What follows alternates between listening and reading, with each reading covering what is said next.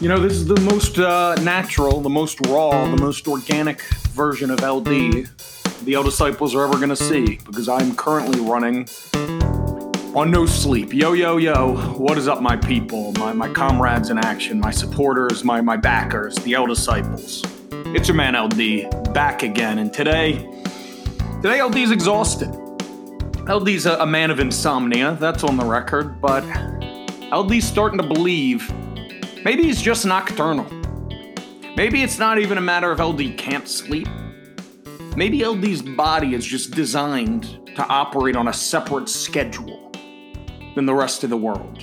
Because LD has seen sleep specialists after specialists, and none of them ever help. Well, first off, let me give you this tale. We're going to get in soon to what this podcast is about, but it's in the title, so you know what's coming. LD, little group here, Penn, the University of Penn. You ever heard of them? They're an Ivy League institution. Believe the current president of the United States went there. At least he made his son go there. I don't know, but needless to say, Ivy League, big prestigious organization. UPenn has a sleep center called Penn Medicine, Penn Sleep. LD tried to make an appointment there. You want to know what time they scheduled LD's appointment? It was the only time he could come in? 8 o'clock in the morning. What? Huh? What? Am I wrong? People, do you have to pregame before you go to an Alcoholics Anonymous meeting? I don't think so. I don't think that's how that works. LD was exhausted. He could barely make this appointment. The night before, he was debating whether it was even worth curing his sleeping problems just to have to wake up early once.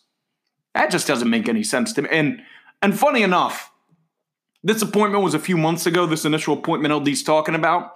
A woman in the waiting room accused me of having COVID-19, the coronavirus, the novel coronavirus, in case you were wondering what I was referring to.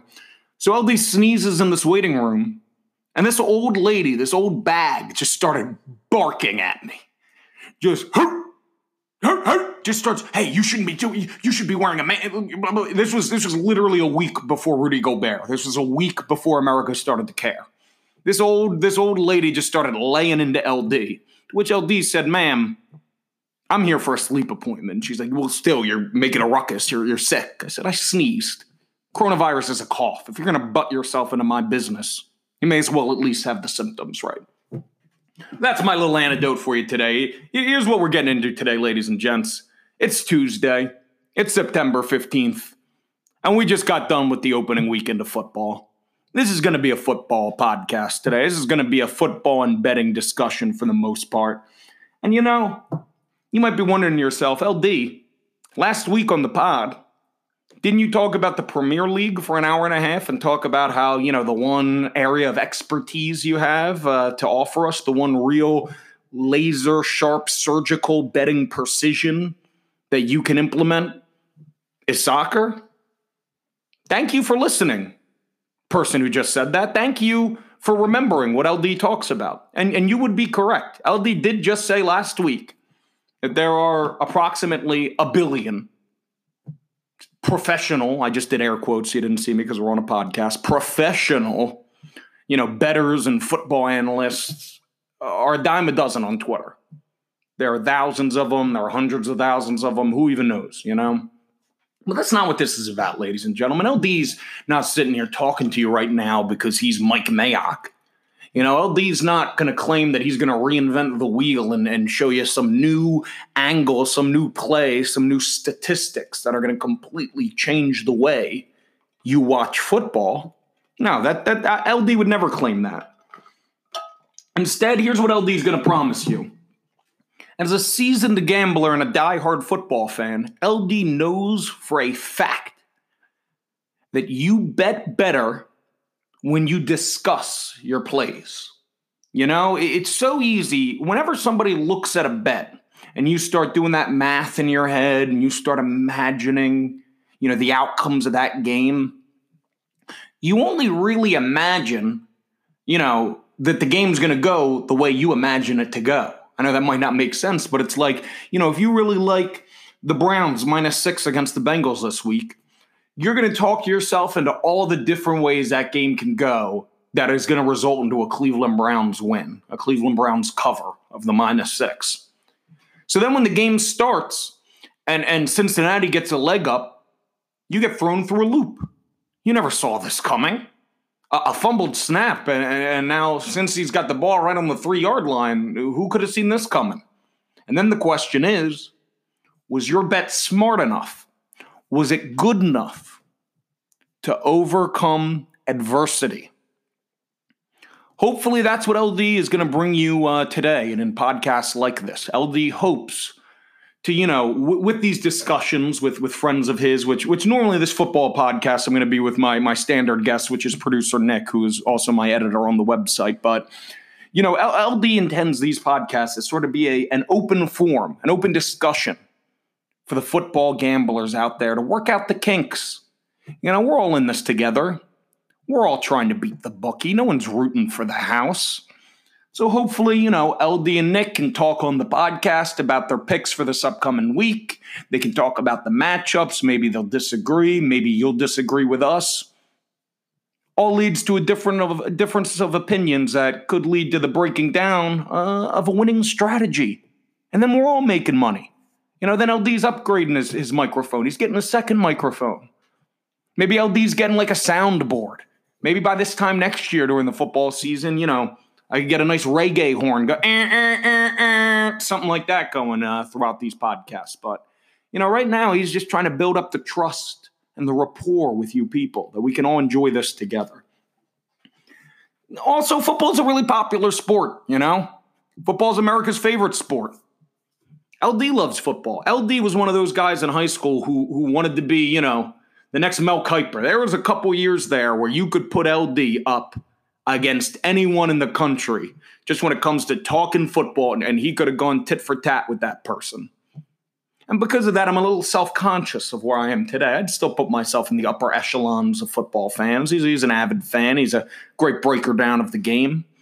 But, LD isn't what he once was. It made him a little self-conscious to talk football onto the internet when everyone out there could know, more than the next guy. But LD, as he said before, isn't here because of his expertise. He's here because of his zest, because of his spice. While there's a bevy of people who know more about football than me, LD is confident that at the crossroads of expertise and entertainment, there are few and far between that can beat LD. LD has words for days, man. He can talk forever. He can use big words. He can use interesting words. And at the end of the day, that's what this is all about. This is about entertainment. This is about having a discussion with the people, And LD would like to start off this football podcast, this football discussion, with his Green Bay Packers. Pause as I take a sip of water there, folks. LD has no idea how many Packer fans he has following him. He surprisingly has a large amount of Timberwolves fans who follow him, which makes him very happy. But that also leads him to believe that they're Minnesota Viking fans, so they may not appreciate this segment. Also has a good amount of Philadelphia sport fans that follow him, since LD himself is from the Philadelphia area. Don't worry, folks. I have an expert here. We're going to get into the Eagles and that debacle soon enough. But let's talk about the Pack. The Pack are a marquee team right now because of Aaron Rodgers. We've been in the spotlight for a long time. We're one of those teams that's going to get covered on ESPN. We're going to be talked about on Twitter. A lot of people wrote off Aaron Rodgers last year. They thought he was done for. And frankly, LD can confirm he had a bit of a shaky year. His accuracy looked a bit off. Just nothing was right. It wasn't fun watching the Packers over the last 2 to 3 years. And we're just talking offensively. The defense has been up and down for a while now. But throughout Aaron Rodgers' whole tenure, up until the most recent 2 to 3 seasons, the offense was always at least incredibly exciting. Some years we didn't have a run game, but we always had the most exciting pass attack in the NFL. And then suddenly it stopped. It cost Mike McCarthy his job. It led to us being probably the most heavily criticized 13-3 team in NFL history last year. But thankfully, with God on my shoulders as a witness, LD is pleased to say that this Sunday, Aaron Rodgers was back. He was all the way back, man. He was back like back in black, you know? He just looked unbelievable. And it wasn't just the statistics. It wasn't just the plays. It was how Aaron was executing. You know, he wasn't running for first downs or doing crazy scrambles in the pockets, but he looked light on his feet. He could extend his time while making in-rhythm throws. And that was something we've been missing for a long time in Packerland. For the last couple of years, it's really been the smallest plays that seems to have been the hardest. We haven't been working over the middle. We haven't been, doing kind of timing routes with our receivers. The Packers used to be famous for their back shoulder fade to Jordy Nelson. It was unstoppable, the kind of timing and chemistry that A-Rod and Jordy had together.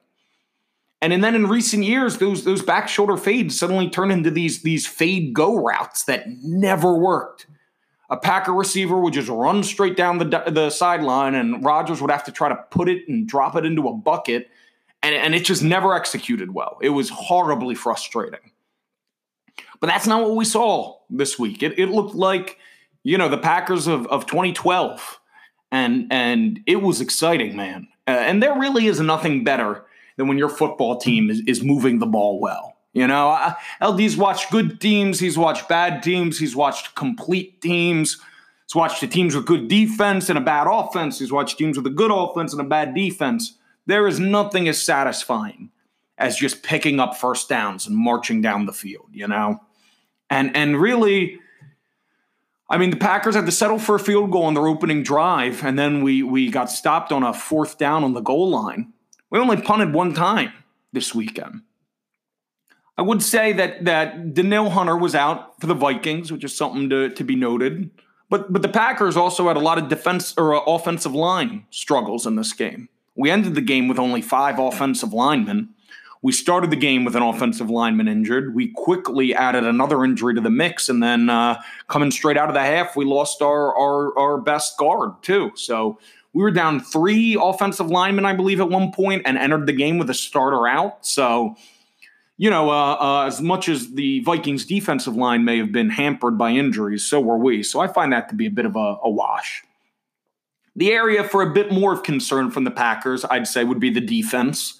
As much as we scored a lot of points against the Vikings, I almost said runs because I've been in baseball mode for so long. But as much as we put up a lot of points against the Vikings, especially in the second half, seem to have their way with the Packers. We're moving the ball a lot. We're coming down and scoring kind of never, every time I thought the Packers scored sort of the decisive nail in the coffin touchdown, the Vikings would come right down and score. Twice that was on big bombs to Adam Thielen, so they were scoring pretty quick too. To that, I'll say this. Kenny Clark, Packers' most important defensive player, maybe, honestly, their most valuable player in general. It's probably between him and Devontae Adams in terms of the depth we have in certain positions and their needs. But Kenny Clark is our best defensive lineman. He's probably, if not definitely, our most valuable defender, and especially against the run, which is a weakness for us as is. Kenny Clark goes into the locker room right before halftime with a groin injury, does not come out for the second half. So, I'm not going to be too critical of the Packers' defensive performance this weekend. They made big plays. They got 2 stops coming right out of the half, which gave us a chance to kind of build a lead to begin with.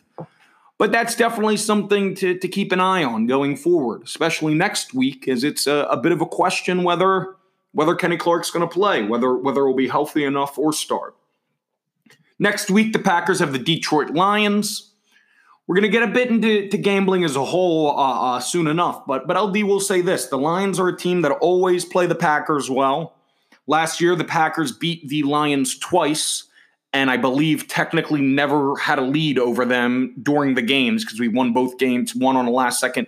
May have both been last second field goals. Last second field goals went. One of them may have been a last second touchdown, but you get the gist. The Lions play us well. The Lions are healthy right now. If Kenny Clark's out come Sunday, and the Packers are expected to win. They're -6 right now. They're almost favored by a touchdown.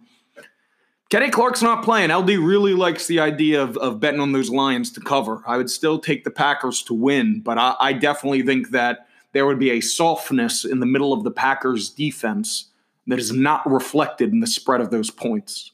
And at the end of the day, as a gambler, we are always looking for value. And now let's move on from the Packers. We're still gonna stay regionally specific here, but you guys at least might be a little more entertained by what you see, because LD, while growing up in the shadows of Philadelphia, in right directly in behind the Liberty Bell, he was never an Eagles fan. Not only was LD never an Eagles fan, but LD has had to deal with many a torment, many a kerfuffle with Eagle fans over his life. This gave a young LD a certain bias against the Eagles. A bias that is not, LD will repeat, not found today, as I am an unbiased man who rises above anything that could form any sort of opinion to automatically disqualify something. So therefore, with my credentials on the line, LD is going to bring in a dedicated, albeit troubled and depressed in your current moment, Eagles fan, in his producer, in his editor, Producer Nick. Producer Nick, how are you? Hey, LD, how you doing? This is Producer Nick. You can give me ND. You can also call me ND if you want. Either or. Nick Online on Twitter. The O is a 0. It's a strange state of affairs in Philadelphia, LD. I'm not gonna lie.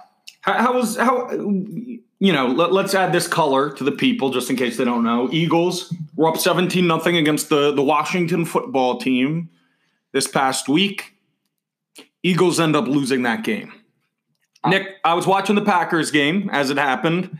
First, what was the mood as the game was going on? I imagine it was high at first and then it faltered. So in the beginning, I've been pounding the drum. I've been saying this is going to be a top-tier defensive line. You're finally getting Malik Jackson healthy. We had half of a game of him last year. You're going to have Brandon Graham coming off the edge. You're going to have Fletcher Cox. He's going to defensive player of the year type numbers. He's going to get back into that Aaron Donald tier of defensive tackles. But saw that first sequence by the Washington football team. Big stop, 3 and out. I was like, oh my God, this Eagles defense has not done this in, 5 years. So they didn't even do it when they won the Super Bowl. They just came out finally. The defense made a big stop. I'm fairly certain the Philadelphia Eagles defense had a 3 and out the Super Bowl season, but continue. They might have. It's all a blur to me. They come out, big stop, Brandon Graham, 3rd down. I'm going bananas in the house. I'm like, finally, this is it. Come back, they score on the first drive. That they genuinely have not done since the Super Bowl. They never score on the first drive. I do remember struggles scoring on the first drive last year. I can confirm his accuracy there. Being able to get a lead and sort of sit on it was never really been the Eagles thing. It's always coming from behind. It's always, quick plays, Doug Peterson, writing it up like nobody else could. One of the greats in the game today. Up 17-0. I said, I turned to my little sister. I say, she doesn't give a shit, but I turn to her and I say, I don't know why I ever doubted this team. This defensive line is legit. This offense is ridiculous. Finally, we have 2 deep threats, not just 1, but 2 deep threats, something Carson has never had. And it just, that offensive line, I tell you, I tried to ignore it because I always think, you got Jason Peters up there. You got Jason Kelsey, who's not only one of the all-time great centers, but one of the all-time great Philadelphia, just one of the all-time great Philly athletes. Just you think of him, you think of the mummer suit, you think of the big beard, you think of him wearing the Flyers jersey at practice. The mummers is a Philadelphia tradition where white people dress up in ridiculous outfits and get raging drunk a couple times a year. I don't know. It's once a year. It's on once New Year's New Year's Day. It's Philly culture right there. But you think of Jason Kelsey as one of the all-time greats, but that right side of the line without Brandon Brooks and finding out that Lane wasn't there, they started Jack Driscoll, a rookie out of Auburn at right tackle. It's a tough look. And what ended up happening was Carson, he's a guy who likes to improvise, and he's never really had to improvise with a bad offensive line. He's always had to improvise with a good offensive line. And he just tried to do too much. And he, in my opinion, cost them the game. I think that he didn't know what to do. He was holding on to the ball for way too long. This weekend, Carson Wentz was trying to improvise like a student at the Upright Citizens Brigade who've only ever been told they're good at improv by their parents. Keep going, Nick. That's actually a great analogy because we treat him like our son. But I mean, we're getting into that in a minute here. Okay, so let's get into that now. So, look, LD is a fair and balanced man. He's an unbiased man. This isn't just a Philadelphia problem. This is a phenomenon that I've noticed that is a mystery to me. Everybody loves football. Everybody loves their football team. For some reason, we love the quarterback more than anyone else on the football team. Now, it makes sense, kind of. Like, it makes sense in the great... Like, I understand why it happens, but, like, it doesn't need to happen. And what I mean by this is, and once again, this is not exclusive to Philly, but LD can only talk to the area where he sees all the tweets, where he listens to all the radio, and he knows what all the fans are saying. Eagle fans, for a whole, would gladly march half of that team to the depths of the ocean with anchors tied around their ankles than even say Carson Wentz was kind of bad that game. Yeah, no, I don't disagree whatsoever. I mean, I seen a couple beat writers step up and say the right thing and be like, listen, Carson needs to do better. He needs to be better. He cannot improvise like this with this offensive line. I mean, for crying out loud, a kid who went to me in Nick's high school posts on Facebook this week. Carson Wentz has 2 interceptions and a fumble this game. This kid posts on Facebook and goes, I mean, I'm mad about the Eagles, but what can you do? You can't win a game when the offensive line does this and your tight end does this and your secondary does this. Makes no mention of any of the turnovers. And like last year, the fun game to play by Eagle fans was that Carson Wentz had no help. That's what it all was on Twitter. And it was crazy. And it was crazy to the point. I mean, it makes sense. Let me make that clear. Carson Wentz had a very, very bad cast of weapons last season. But where it didn't make sense is like Boston Scott, the Eagles' backup running back, had 3 touchdowns in a game against the Giants last year. A very important game. Right, Nick? Very important. That was very important. It was we had to win out pretty much to get the division. And that's a divisional. Boston Scott has 3 touchdowns. Everyone's talking, Carson did it. Carson won. I knew Carson wouldn't let us lose. I mean, I'm not saying Carson, you got to sit there and say, fuck Carson Wentz. It was all Boston Scott.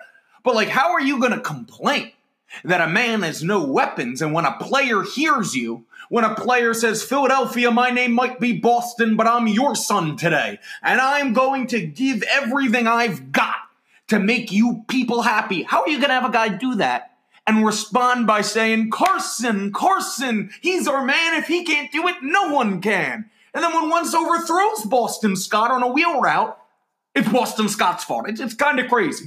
Where are you at? How much fault do you rest on Carson's shoulders for Sunday? This Sunday, like this upcoming game against the Rams, No, I'm saying this past Sunday. This past Sunday. How much would you blame him for that? 75% him, 25% offensive line. I think that the defense was awesome. I think the secondary was great. I think that Darius Slay is not getting any credit because of how bad the offensive line was, but Darius Slay was awesome. He allowed 2 catches to Terry McLaurin, who he struggled with last year. Jim Schwartz came out today, said he followed him for over 50 plays. That's tough to do. That's what elite cornerbacks do, is follow someone. And that's something that we have wanted for so long. I've watched bad cornerback play literally for my whole life. I can't remember a good corner. I think Asante Samuel was the last good corner I truly remember watching in front of my face. And before that, like Sheldon Brown and Lito Shepherd, but that was early 2000s. That was our childhood. I was about to say, like, I hardly remember that. Yeah, like, but I do. I see the jerseys at the stadium. I mean, he was really, really good, and I feel as if that's getting overshadowed, and that's gonna actually got a little bit in my gambling preview with the. All right, we'll talk a little gambling preview soon. We're getting there, but now let me ask you this. Now I know you are a Carson Wentz guy, which is fine. I'm not, I'm not sitting here knocking Carson Wentz. I'm not saying anyone who likes him is an idiot. I'm just establishing you are a fan of his because you're sitting next to me right now while I'm dumping on him on the podcast for the entertainment of the L Disciples. But like I will give you that, when the game's not on, because everyone's biased in the moment when they're watching their team. You're cheering at that moment. You care more about the Eagles than Wentz. You're not one of those guys that'll sacrifice the team so much because you're defending the guy. How long, Like how? What do you think the leash is like on Carson right now with the majority of Eagle fans? I think that he couldn't have a longer leash with these fans. Really? So you don't think it's shortening at all? No, I think that there's maybe 3 guys on the radio that are like, all right, this guy, like, hey guys, we got to be a little bit more realistic. But I don't think. I mean, I think the fan base as a whole. I think that because of the way that I really like Donovan, and I've always really liked Donovan, and I always thought I do think he has a case for the Hall of Fame. I don't think he's going to make it, but I absolutely adore Donovan McNabb. I think he's great. I think he's great. I met him. He's a really nice guy. I'm a huge fan of him. I agree with them retiring his number, all of that. I just think we never had that MVP quarterback like we did in 2017 with Wentz. And I think that everyone just cannot I can't put it into words what that was like for me. And I can't even imagine what it was like for these Eagles fans that have been fans of the team for 35, 40 years, where they've watched pretty much bad quarterback play, except for Randall and Donovan for so long. And it's just, I think that they just love him. Like, if you ask any Philadelphia dude over the age of 40, what they will defend him to the death. And I don't know what it is. It might just be because of the fan base. I really, truly don't know. I do think Carson Wentz is a top 10 quarterback. I really, truthfully, in my heart, do believe that. I think he could be just as good as Deshaun Watson. I don't really think I think that's a very fair comparison, because I think they're both good at improvising. I think Deshaun's a better runner, but I think Carson's a better thrower.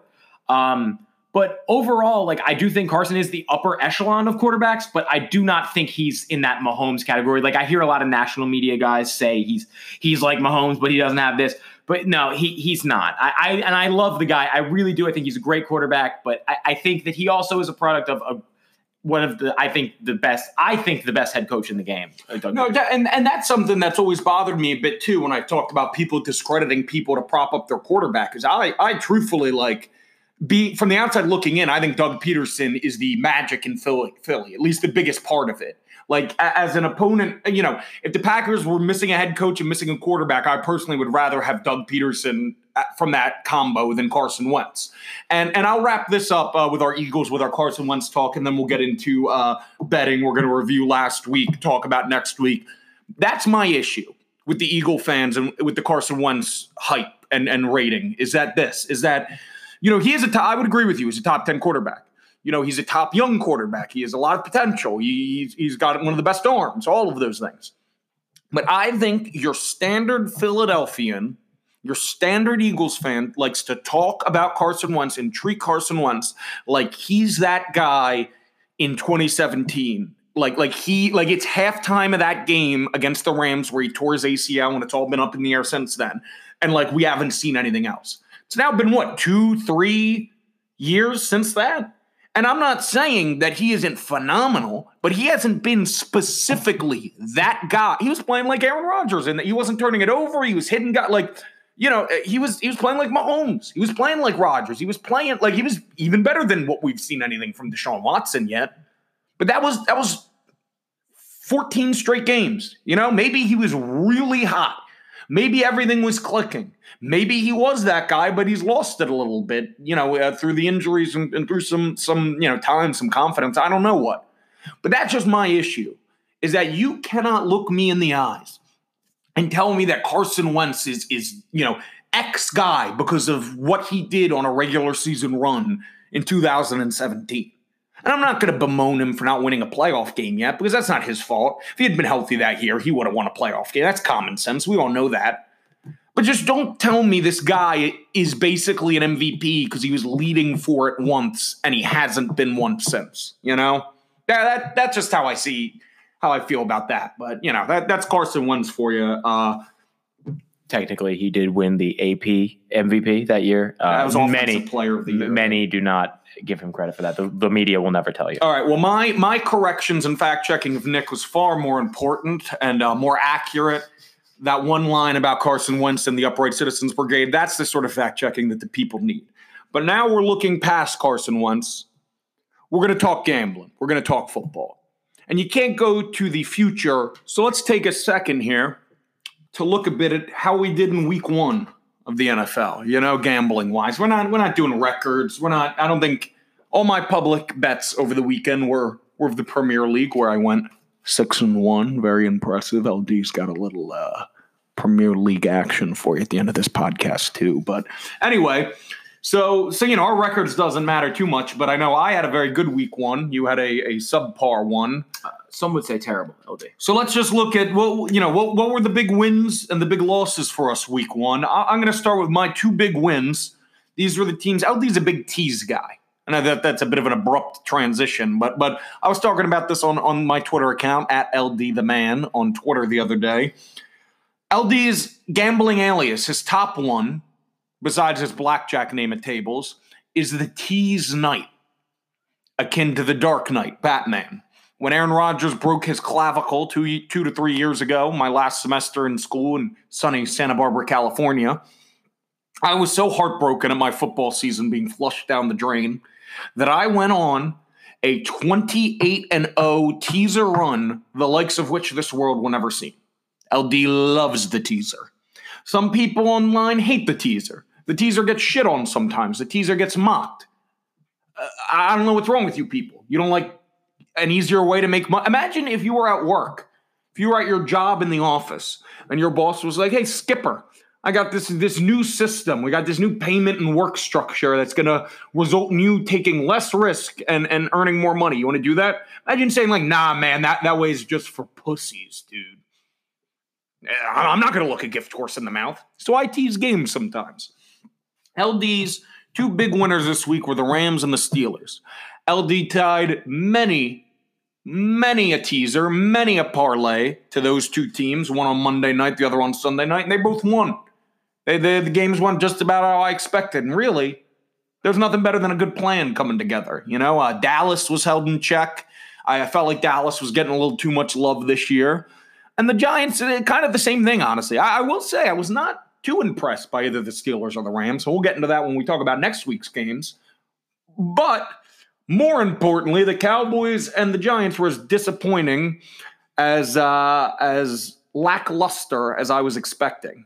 How about you, Nick? Did you have any winners or any big game that you liked, whether you took it or not, that turned out how you saw it this week? So it's Tuesday as we record this. Mm-hmm. I loved Denver. But I don't like taking the points. Whenever you can give me more money, I'm like, I just see the money. I'm like, money. I just want the money. I don't want the points. Just give me the extra money. So +3 would have been great for the Broncos. That would have been a great bet if you took the points. But I know never take the points. And I think Denver lost that game on purpose. I would like an investigation. That throw into the end zone on third down when all they needed was a first down was the most asinine thing I've ever seen in my life. They have not been able to move the ball like that the entire game. The Titans' defense is pretty stout. Titans' defense was fired up. Yeah, they were great. I thought they played a great game. I can't believe it. I do like Denver. I think that they're a good team. I don't buy into that. I think they really could have won that game yesterday. I truly cannot believe that they did. And funny enough, in an all-time bad beat, Nick was leaving my house last night at halftime of that game, and I took the Titans -2.5 live at half. And Nick said, oh, give me that Denver money line. So we were both losers because goddamn Steven Gostkowski, he couldn't, forget about a field, like that guy couldn't hit anything. I didn't need him to make one of the 3 field goals he missed to cover that spread. I needed him to make the 1 extra point he missed. This guy couldn't even make an extra point last night. I can't get over Fangio holding the 2 timeouts at the end. I can't get. I like. Oh, that was crazy too. Yeah, there was a lot of that. That was a nutty. I was like, all right, so here you called the timeout. Yeah, and he just wouldn't call. The clock just kept draining. I'm like, this, like Gostkowski, like he's not gonna miss again. Like he got very lucky. Yeah, like I don't understand. And honestly, I think that kick was closer than a field or an extra point. It was. And here's the other thing that's crazy to me, man. I remember a couple years ago, this is off the top of my head, I think it was 2013, it was around then, where Mason Crosby, Packers' all-time leader in points, had a big meltdown.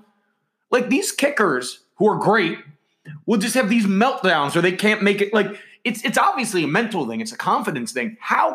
Unless you're Randy Bullock, and it's unfortunately a terrible muscular injury, but, like, I don't understand, like, Steven Gostkowski, bro, you have Super Bowl rings. Like, you've kicked a billion. You know what you got to think, Steven Gostkowski? And I love doing this. I love myself, LD, a man who's never stepped foot in an NFL stadium to play, who couldn't kick a 30-yard field goal, simplifying this to this level. But Steven Gostkowski, you know what I do have some history of? Being a nut job. Being crazy. LD's a crazy person. His brain isn't normal. You think LD's got a normal brain talking in the third person all the time, staying up all night, doing podcasts with this much energy when he hasn't had a wink of sleep? No.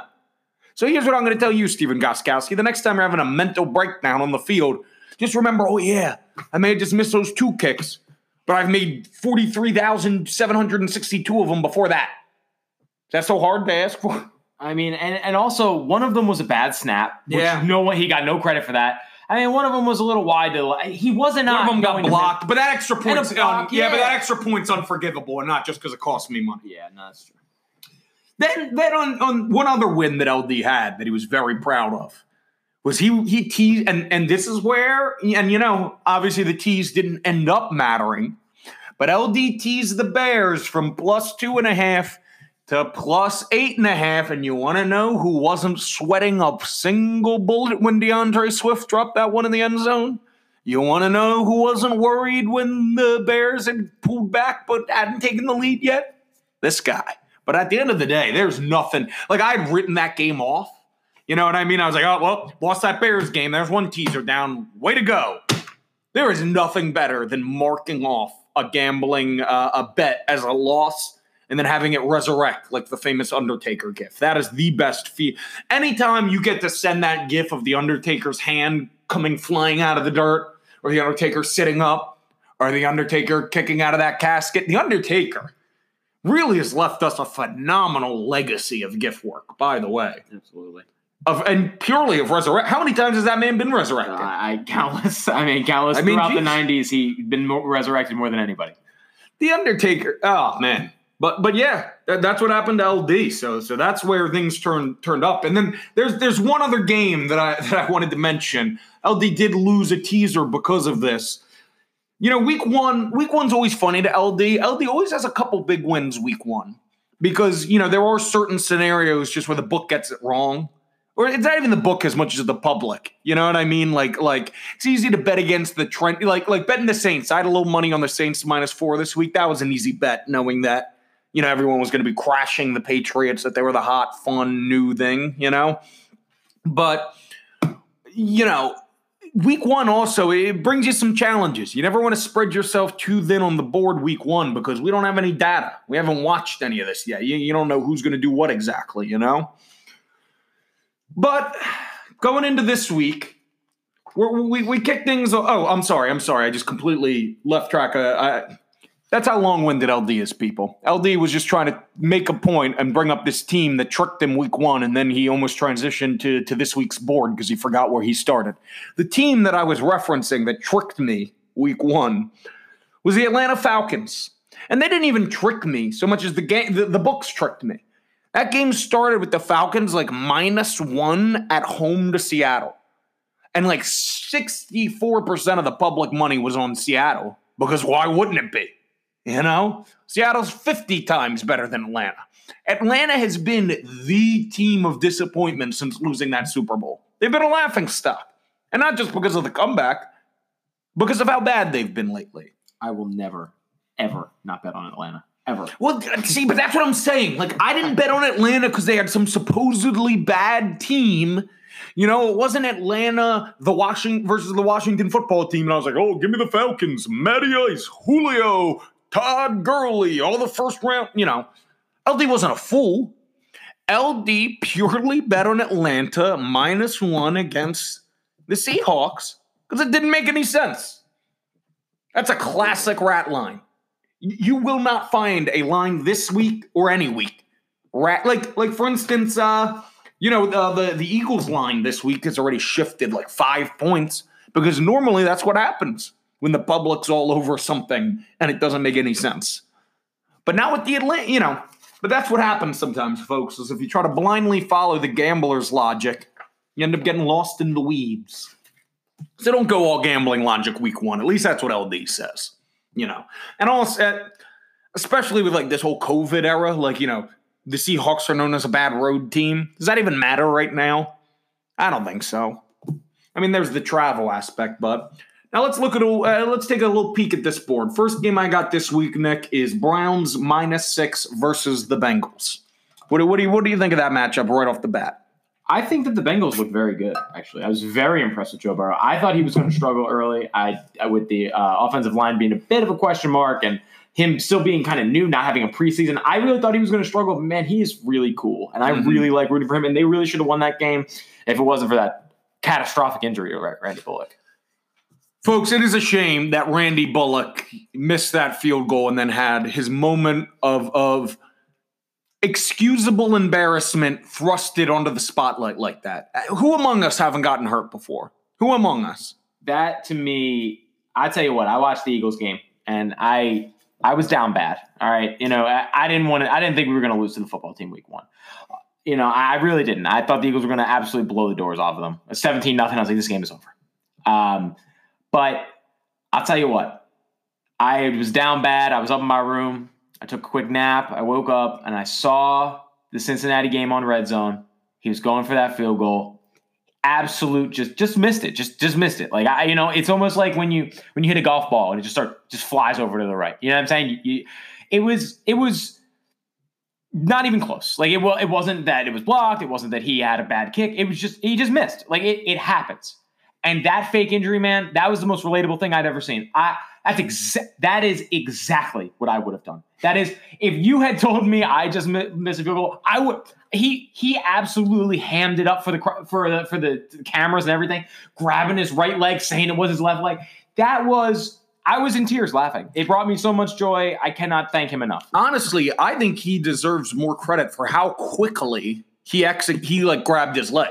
He knew it was going right away. It was in the honestly that he was thinking quick. He that ball did not feel good coming off his foot, and he thought, "Uh-oh, Randy, you've been down this corridor before. What door are you going to open now?" It was a shank drive off the tee. It was It's I don't know if anybody plays golf. If you play golf and you hit it and you just shanks to the right, you just know you didn't hit it right. But even then, you wouldn't have the wherewithal to immediately drop your club and clutch your wrist. No, of course not. That's what brought me so much joy was the fake injury, because I know that if I was in that scenario, that is literally exactly what I would have done. Could not blame him at all. But it was nice to see Fat Randy. I did not know he was on a team. It was a big joy to my Sunday. Now, let me give you this. I kind of like the Browns on this game because I liked the moves of the now with a caveat. The Browns defense is very, very banged up. Once again, we're just reviewing the board here for you folks, talking with you. That way, you can hear our logic to go along with yours. It's Tuesday. It's not Saturday. So right now, none of these football games we're discussing are ironclad picks. At the end of the podcast, I'm going to give you some Premier League winners for the weekend. Producer Nick is going to give you a couple NFL picks for the weekend. But right now, we're just spitballing here. I kind of like the Browns because I like the moves they made in the offseason. Their defense is extremely banged up right now. That is the caveat. But I think the Browns had an incredibly challenging Week 1 opponent in the Ravens. The Ravens were the best regular season team last year, and then they got embarrassed in the playoffs. So there is not a hungrier team in the NFL right now than the Ravens. And hungry dogs run fast. That is when it comes to a sport as physical, as demanding, and as tough as football, there is nothing more important to remember than a hungry dog runs fastest. And a big tenet of my sports gambling, especially with football, is sometimes I like to bet on a bad team that overperformed the previous week, especially if they won. I like to bet against. I'm sorry. Like take the Bengals lost last week, so they're not the But that being said, they're not the hungriest because they overperformed. They almost won. Joe Burrow, he let that comeback drive. They got screwed. AJ Green. It wasn't pass interference in the end zone. I didn't think so either. So, I just think the Bengals, they're happy to be there right now. The Browns, they were embarrassed last week. They were embarrassed all of last season. Here comes the Browns. I personally think the Bengals are going to be a popular pick here with the public. And if Cleveland's defense is healthy, if I see this game drop to a 5.5 or a 5, I might really consider taking the Browns, to be honest with you. And if I regret that decision, whom do I have to blame but myself? I think this is no-brainer for the Browns. I think it's easy. They absolutely they could not have looked worse week one than they did. So I think that they're a great roster. I mean, you cannot deny how many weapons Baker has on offense. I mean, I think they're a good team. I think that the Bengals are feisty, definitely sort of like Arizona last year a little bit, but I don't see anything. I think the Browns should handle that pretty easily. Now we have Rams-Eagles. The Rams are at the Eagles. The Eagles began this game, 3-point favorite? 4.5? The Eagles were 4.5-point favorites. That has ran, a full 5 points, maybe more. I don't know, that math. It's at 1.5 now. The Rams are favored 1.5. This is a game that is screaming to me that the public is slamming the Rams, and that makes me nervous. Nick, what do you think? I can't give Eagles. I take the Eagles every. I take the Eagles every week, so it doesn't matter to me. I think that the Rams they're just going to say, Aaron Donald against the Eagles O-line. The Eagles are going to have Lane Johnson back. The record with Lane Johnson is significantly better than without. I think that they will be better on the offensive line. Jalen Ramsey is a little scary to me, seeing that Carson's decision-making has been pretty shaky week one. But overall, the Eagles are a great home team. It's very sad that, that the fans will not be there, especially shout out Section 213. It's where my father and I sit when I go to the games. It's a great spot to see the whole stadium from the last row. But I hate that if there was fans, I would bet my house on it. But if there's no fans, it's really weird to me. I think that the Rams look pretty solid week one. I just really think that Cowboys defense is really bad. I think that the Eagles defense is worlds better than the Cowboys defense. And the Rams offense did not dominate that Cowboys team. No, they had some problems, scoring toward like I don't know. They looked fine. The offense, the Rams offense, I mean, but they certainly did not look spectacular. They didn't look deadly.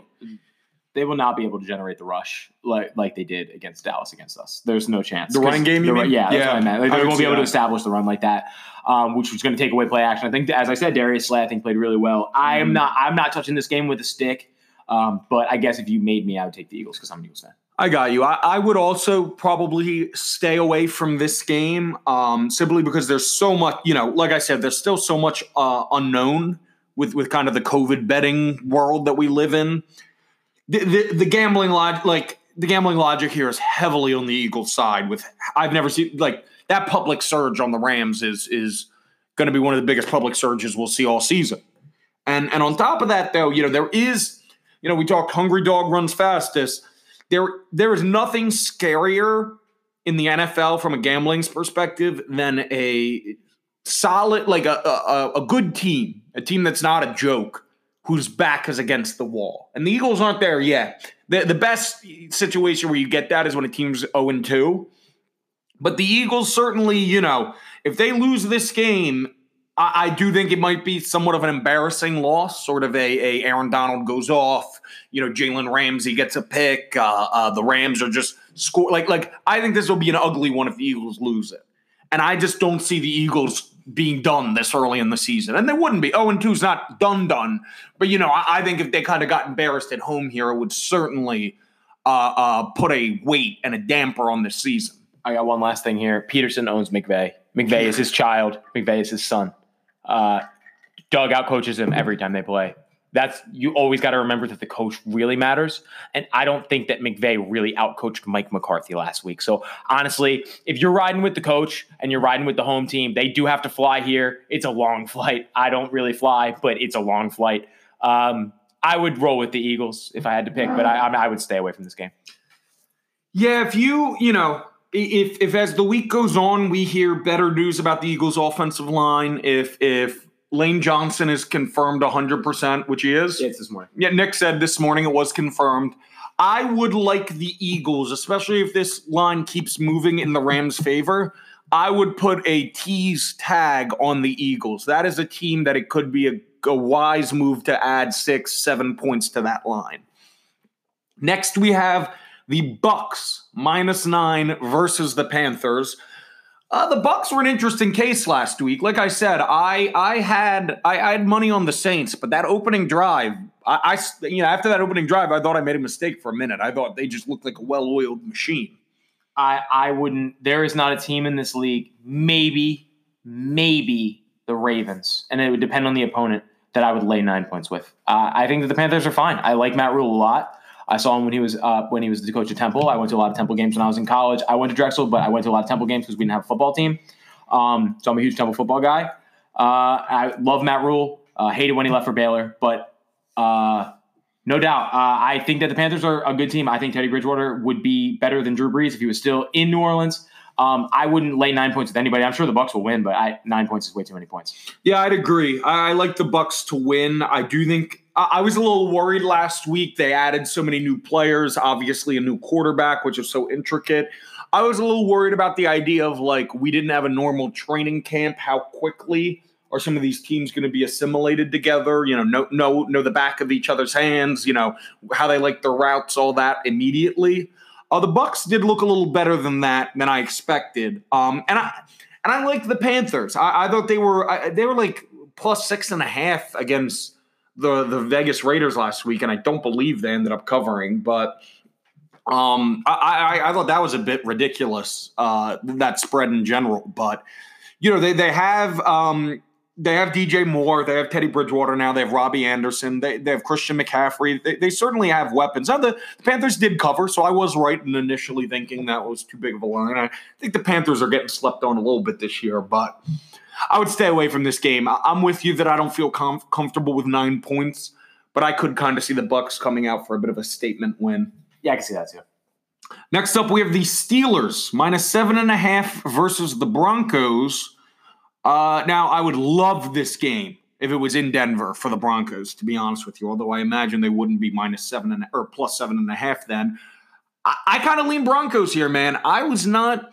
Now the Steelers, it is important to remember. This is the kind of thing, folks, that the sort of fact that it's very important this is why it's important to discuss your gambling habits, your picks beforehand. These are the sort of tidbits that you might gloss over when you're thinking of how a game went on your own.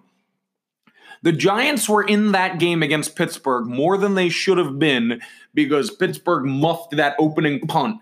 I don't think they 3-and-out of the Giants. They may have gotten a first down. Then the Giants punt. Steelers muffed that punt right on their goal line. Giants pick it up or are already first and goal right away. And the Giants did the classic Giants thing of scoring a touchdown at the very end when it doesn't matter. They're the kings of that. They do that every year. Yeah, every year. So that game was a little closer than it should have been, but I was not terribly impressed by Pittsburgh this week, to be honest with you. Ben looked good in the I mean, they kind of really, the pass game really showed up in the second half, James Conner ended up spraining his ankle and ended up leaving, but their backup running back, number 26, played a good game. I just think, I don't know. I mean, Denver's a younger team. I always like going with a team that is the established defense in Pittsburgh. But LD's going to come out and say it. He likes the Broncos as an upset pick this week. He's going to take the 7.5 points, I think, there. Yeah, I can't agree anymore. I can't stand the Steelers because I hate Steelers fans, and that's a story for another day. But I 7.5 points. That offense looked really bad. Ben Roethlisberger does not look like the football does not come out of his arm very cleanly. He looks like he's straining to throw every football. It's very straight. He throws the ball like almost. It looks like looks like a kid playing Pee-wee. Like he just pushes it out of his hand. It's very. Do you know what strange. It looks like? What? It looks like Philip Rivers. That's exactly what it is. 7.5 points is a lot of points. I still think the Broncos played a good game against a really tough defense. I think the Steelers is a tough defense again, but 7.5 points again. It could be a close game, so I would take the Broncos as well. LD through track and field in high school. Both Ben Roethlisberger currently and Philip Rivers, for a long time now, neither of them throw the ball so much as they put it. Looks like a shot put form, like you're pushing the ball outwards. It's very weird. And now we have Dallas -5 versus the Falcons. Honestly, my heart immediately went to the Falcons stink. Dallas does have a lot of talent. I kind of wanted to go Dallas -5 right away, but I don't know. Am I biased against the Falcons stinking? What do you? I mean, I know you're biased against Dallas, but what do you think? That's what I was going to say. I'm biased against Dallas. You're biased against the Falcons. think that the Dallas defense looks really, really bad. I think that their front is not that bad because I think that DeMarcus Lawrence is a beast. I'm not going to take that away from them. I think he is a beast.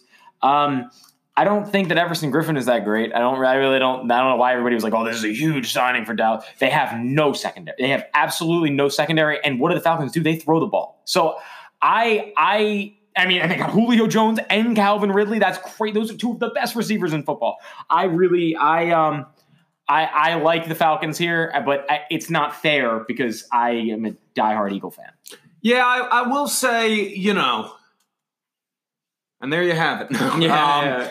I will just say, like, I don't know. It's so easy to think of Dallas with everything going right. When I try to picture this game, I imagine Zeke getting first downs at the beginning, and then they're working in the passes, and I just imagine the Falcons falling apart more than I imagine Dallas. You look like you've got something. What is this? Yeah, I have to address this somewhere. Zeke with the tattoo on his. Okay, so I'm a pretty big tattoo guy. I have a bunch Nick of is tattoos. to having tattoos what I am to having long hair. I have a bunch of tattoos. I like being tattooed. It's fine. I enjoy it. Zeke getting "feed me" with spoons tattooed on his stomach has to be the most asinine thing I have ever seen. It is more ridiculous than when Chad Johnson changed his name to Ocho Cinco. He looks like the biggest idiot I have ever seen in my life. Anybody, I don't know if this is a heavily tattooed audience that listens to ULD, but anyone who knows the pain of getting your stomach tattooed, it is the worst pain you have ever felt in your life. To get "feed me" after all of that pain with spoons tattooed on your body forever, that is an all-time decision-making red flag for me. And I don't know why the media is not talking about it. The spoon is a bit of a feminine utensil, too, is it not? I mean, I'm not trying to judge. I don't even know if that's the right way. It's just the spoon is not hard, Yeah. A fork, a knife. Those are the sorts of things we can talk about. But a spoon? You can't just incorporate a spoon into a foot. Like football players are supposed to be gladiators. What's he using that spoon for? To eat ass? Am I right? I don't know. Also, it makes him look fat. I have a butterfly tattooed on me, which people say is feminine, but I don't believe them. And he has a spoon, and I would significantly rather have the butterfly. Reminds me of a WWE wrestler Batista has a belly button tattoo that is clearly for a woman. He used to. I actually think he got it removed. He did. In an interview, he said it was because him and an ex-girlfriend decided to get them together. It's very funny. But yeah, I agree with you. Nah, that was a tough tattoo. I don't know why he took that off. But Zeke used to have abs, and he would always wear the crop top jersey. You know what I mean? I just feel like, the "feed me more" with the spoon. And it always makes me think of that dumb gif of him just shoveling the cereal into his mouth. That was never funny. No, I think that's what it is. I think it's why he does the spoon. That is why. Yeah, so Dallas was fun and exciting for 1 year. They didn't do anything, obviously. They didn't win shit. But 1 year they were so fun and exciting that they were like, let's make this funny skit video. Hey, Zeke, they say "feed you more." Here's just a giant wooden spoon, a shovel of a spoon, and you're just going to forklift Cheerios into your mouth and wash it. It was disgusting. It was grotesque. Did the Cowboys have any class? That's what I want. It was gluttonous. I want to talk about class here. And the Dallas Cowboys, they have none. Terrible. But, I feel like we've been going with the points on a lot of these bets. I'm taking Dallas -5. I don't like it. But I said at the beginning of this year that I thought Mike McCarthy was going to come out hot and everyone was going to suck him off before he blew it late in the season. And that's a lot of oral sex analogies in 3 words there. But that's just how I feel. I'm taking the Cowboys this Sunday. I actually think the exact opposite. I think that the McCarthy thing is going to be a train wreck. I think if they still had Jason Garrett, they'd be 1-0. And I truly cannot believe that they lost last week against the Rams. So I would have to go with the Falcons here. Stat correction to Nick. Lucas also said the Mike McCarthy hiring would be a train wreck just after a brief period of success. Then we have the 49ers -7 at the Jets. LD's got a little circle on this game because this game is going to be his tease line of the week.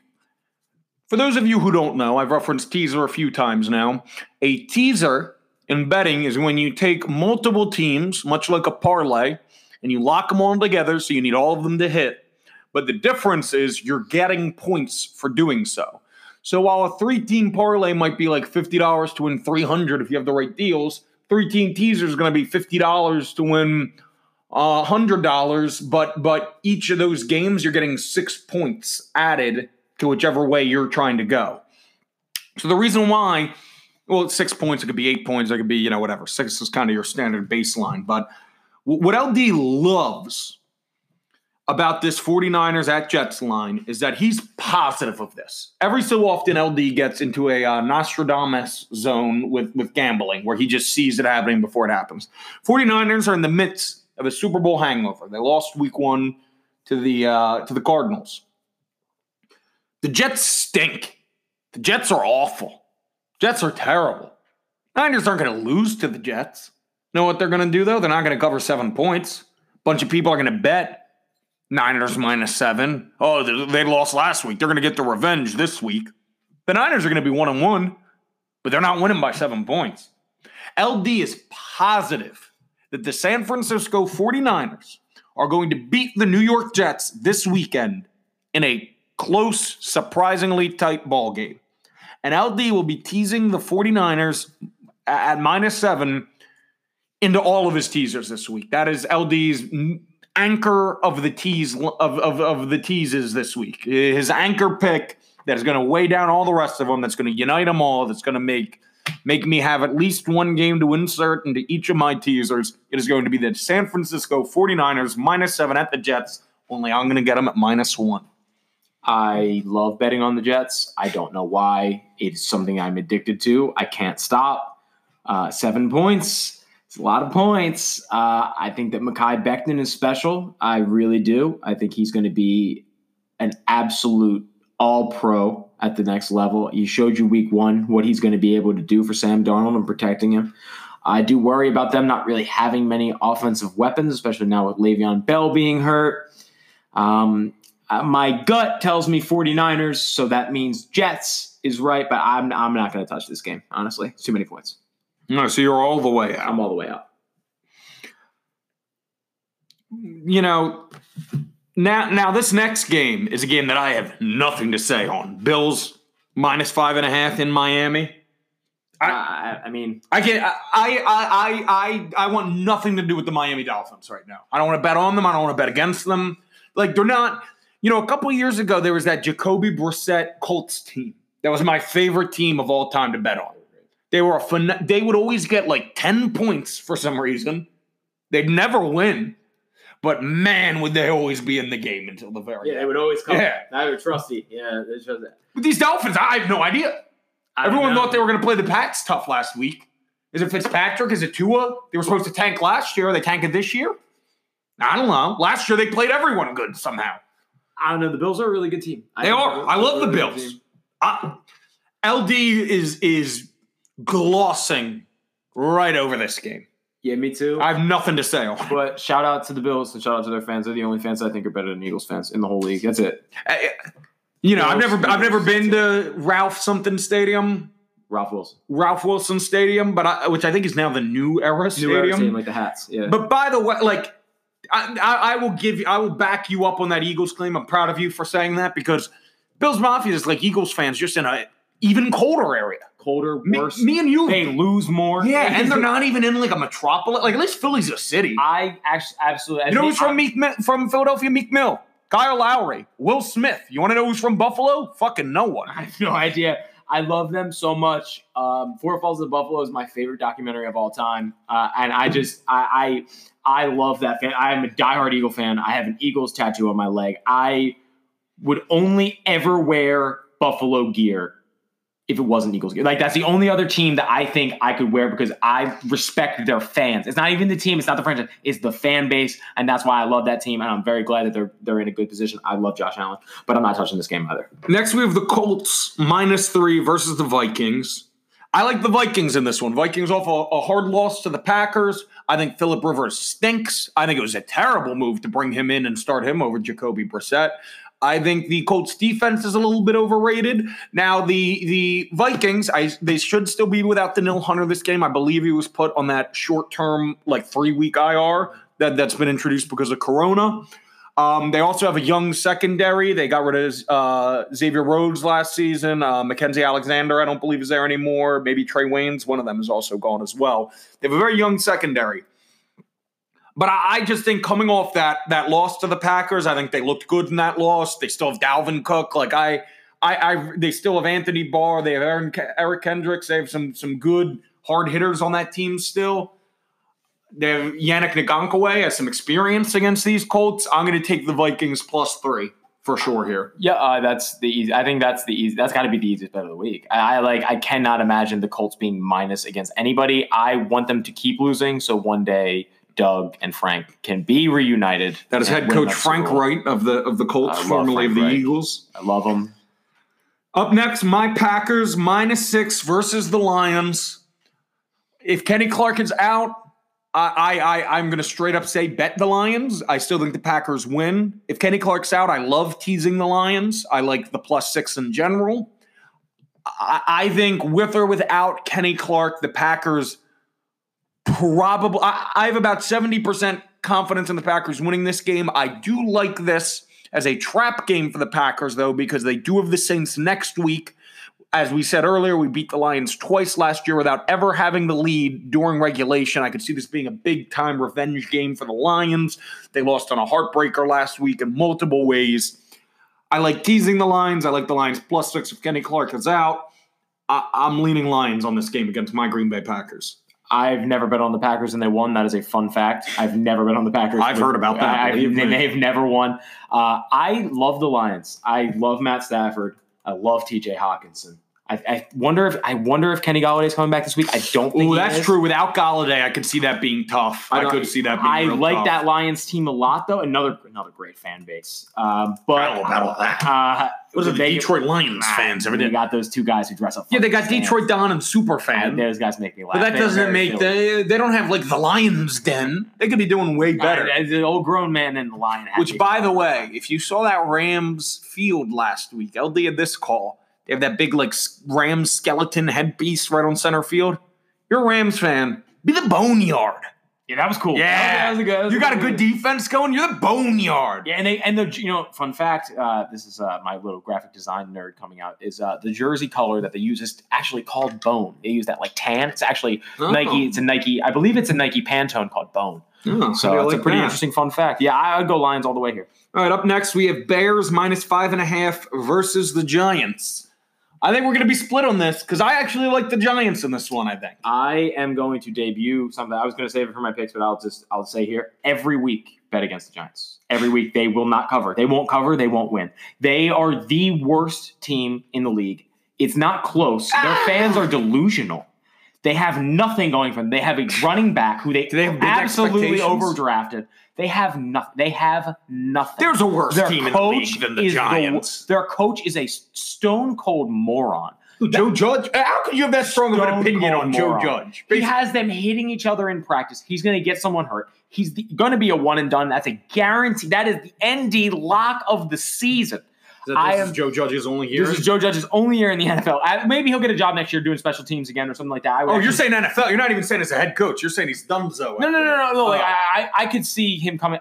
You know what's funny? I like his attitude. He's got kind of a Philly attitude. I wouldn't hate bringing him in as like a defensive line. I thought he was an idiot. Right? Like a defensive line assistant, something like that. Like he seems like he gets the boys going, but there is no almost like a Vrabel, but not nearly as smart. I would bet against the Giants every Giants every week. The Bears, Mitch is back. I like the Bears. Now the Bears, hungry dog runs fastest, and the Bears are stuffed full of something that's not going to be here this week. Bears are going down, baby. We got Leonard Williams. He's going to be locking down that defensive line. I just like the Giants, the G-men. I don't think Joe Judge is that stupid. At least I have no evidence of it.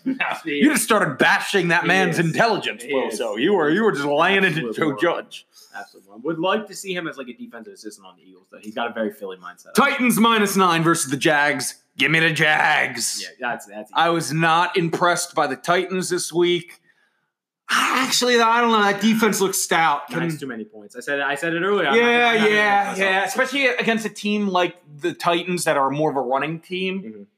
Yeah. Okay. Give me the Jags. I'll stick by that. But this one, Cardinals -6.5 versus the Washington football team. Give me that Washington football team. Me too. Give me that D-line. That D-line against that O-line is a matchup nightmare. They have to come here. They have to come there, which is an absolute dump of a stadium. The Cardinals are getting smoke blown up their bird butts because of what they did to the Eagles last week. No, not only that, but it's the turf is terrible. Oh, I'm sorry, the Niners. I'm sorry, the Niners. The Cardinals are being overrated because they beat the Niners. You keep going, Bozo. The Washington football team, they have that terrible turf that nobody likes. Kyler Murray's a running guy. There is no. We'll get to my bets later, but Washington. Yeah. I mean, you can tease them. They're getting points. You can tease them. LD's telling you right now, he's going to bet Washington. He's going to throw Washington into a teaser. He's going to be all over the former Skins this weekend. Absolutely. I really like that one. Ravens -7 at Houston. What do we think of that? I feel like that's going to be one where a lot of people are going to be on Houston. I kind of think Houston stinks. I'm on the Ravens on that one. Yeah, I am too. I think a touchdown is the most I would ever give a team. And as I said earlier, the only way I'm giving a team that many points is if it's the Ravens, not even KC. I think the Ravens are the best team in the league. They got a tough contest coming up at some point playing the Eagles, but I like them at -7 as well. They absolutely Ravens got the Eagles soon. They play them eventually at some point this year. We have the AFC East. Sure. Some gentlemen on South Philadelphia with last names with a lot of vowels, and it'll have some nice things to say about Lamar Jackson. Yeah, he was taken with fun fact. He was taken with the Eagles' 32nd overall pick, but I didn't want him anyway. These running quarterbacks. This guy's basically some kind of running back. Oh. That just okay. At the end of this podcast, Nick, do I trust the El Disciples with my 9/11 impression that I was going to debut? You've heard it, is it? Yeah, I do actually. I do trust it 100%. I think that you're good. I think that. But did I wait too long to randomly sprung it up? I don't think so. 12 I think minutes. That everybody got scared past an hour. Said, yeah, you mind if LD brings up this 9/11 thing? I imagine a lot of ears perked up when you said that. But I would definitely say, give me the Ravens. I think that Houston stinks. I like Will Fuller, though. He's cool. One time him and Deshaun Kaiser against Temple, I was there. Broke my heart. KC -8.5 at San Diego. What do we think of that? What does San Diego got? They got Joey Bosa. They got a nice front seven, I guess. I don't know. I like Tyron Taylor. I do. I just don't think the difference between 8.5 and 9 to me is big. I don't know why. I honestly don't know why. I kind of like KC as a tease team, maybe. And normally I like going with the points with a teaser. Because, if I don't feel comfortable taking Kansas City at 8.5, doesn't that technically mean that I'd love San Diego at 13.5? But not against a team like Kansas City. Kansas City might be a teased line for me. They might be a straight line even. I just don't think San Diego has much to offer, to be honest. I don't think they have an identity right now. I think that they'll bring in Herbert in a couple weeks and we'll see what they got. I like Tyrod Taylor. Me too. Yeah. I just think beyond that, they don't have a running game. They don't really have much weapons. I mean, Keenan Allen, whatever. Austin Eckler, too. What? Austin Eckler's good. Yeah, he's more of a passing. None of these... Keenan Allen's obviously surely proven. Austin Eckler's a one-year wonder right now. Hunter Henry hasn't lived up to his hyping yet, it seems. He keeps getting hurt. So I just don't know what to make of that San Diego team. Then we have Seattle -4 versus the Patriots. What do we think of that one? That one's a big toss-up for me. I'm going to say something that I've been dying to say again here. I think Bill Belichick is way better than Tom Brady. Oh my God! Yeah, well, that was what it was. That's a given. Oh yeah, that was a given. Well, that's a given. All right. You don't ever coach and quarterback are two different things. Yeah, coach. Give me the coach. Give me the coach always. And except for Aaron Rodgers, he was way better than Mike McCarthy. I think we all know that. That was an exception to the rule, folks. Actually, I agree. To the rule. But I think that the Patriots. All right. So what is this called? They have gone from the Evo Empire, but I think with Cam, they're actually likable because Cam is such a cool guy. Yeah. I actually like watching the Patriots because I like Cam so much. I love seeing him with Bill Belichick. They really are back in this tough run the ball. Like they look like a college team almost. I don't think Seattle is that good. I really don't. I don't think they're going to be able to establish the run that well. I think that the Patriots are pretty strong up front. I know I'm gonna definitely rock with the Patriots 100%. And I know it's kind of gambler's brain because you're always used to betting on the Patriots, but I mean, especially if you're giving them a field goal and like An one extra and a field point, goal. yeah. I would definitely take the Patriots in the points. Seattle probably win, but I like the 4 points to me. I lean Pats with you, but this is marked as a stay away, build some data game type of thing. Sometimes you have a really good handle on something early in the season, so you can exploit the books. Personally, LD does not know what to make of the Patriots right now. He likes them. He likes Cam Newton. He likes Bill Belichick. But a lot of their defenders opted out of the season. And I just don't know. I know I have a lot of followers from the Boston area, a lot of New Englands, a lot of mass holes. So, if any of you fellas have a real handle on the Pats right now, hit my line and let LD know. But we're going to wrap up the slate with the Saints minus 6.5 at Vegas. Drew Brees is donezo. I think that's pretty obvious based on this past week. But, I mean, in theory, if the Saints could beat the Bucs that badly, why can't they beat Vegas? I don't understand. This is not enough points. Like, that's not enough. Yeah, that's not enough on points. Vegas for some reason. Vegas is bad. I don't understand it at all. What did they do last year to earn this look? I have no idea. The Saints are good. And I'm wary of Drew Brees. And honestly, I hate the Saints like as much as I hate like the Giants. Like I cannot stand the Saints. But Sean Payton is a great coach. I mean, he is not going to lose to John Gruden. I mean, that is only a touchdown. I also think Drew Brees is done, though. I think if they would have kept Teddy Bridgewater, they'd be a Super Bowl team, but I don't think they are because Drew Brees stinks. Yeah. So I'm going to have to definitely roll with the Saints here, no doubt. And especially if you're giving them less than a touchdown so they can win by 7 and you still win. I think that's all day. I think I honestly have that as a pretty strong take too. Like that, I'm pretty positive I'm going to end up taking the Saints. No tease, nothing. Maybe. I mean, no. I mean, you don't want to parlay that money line. It's a little steep. I think I'm just going to take them minus 6.5 for a pretty big chunk of change, personally. Now that we're done with the slate for this week, talk through everything. You guys heard our opinions. You can start formulating your own. My companion here, producer Nick, is going to give you his NFL picks for the weekend. I'm going to give you my Premier League picks for the weekend. And then I'm going to treat you all with this special impression that I can do here on the podcast where I have enough time and enough space to properly explain the impression, set it up before I do it. A nice little end treat here for the El Disciples, loyal enough to make it here to the end. Now, Nick, you go first. All right, so what I'm going to do here is I'm going to give 5 picks a week. That's a lot of picks. I'm not going to take all of these picks. I might. I really might. But these are my 5 favorite picks on the board. Now, Bozo, I'm not a seasoned online gambling veteran, but I'm pretty sure you're at least supposed to pretend that you're going to take all. Yeah, no, picks. I'm going to take all these picks. I'm going to. He's taking them all for sure. Yeah, for sure. Tons of money with money, real human money. But these are. I'm going to do 5. I'm going to count them. You can follow me at Nick Online. The O for online is actually a 0, which because the original Nick Online, that is a whole can of worms that I could get into maybe later on if people are interested. But I got my Stone Cold ND lock of the week would be the Eagles-Rams under 46. The Eagles defense is strong. I think that I actually really like that. I think that the Rams had trouble scoring against Dallas last week. I think they're certainly going to have trouble scoring against the Eagles, who are a very strong defense up front. Their offensive line is not all that in a bag of chips. I don't think the Eagles are going to score very much because the defensive line is going to be getting to us.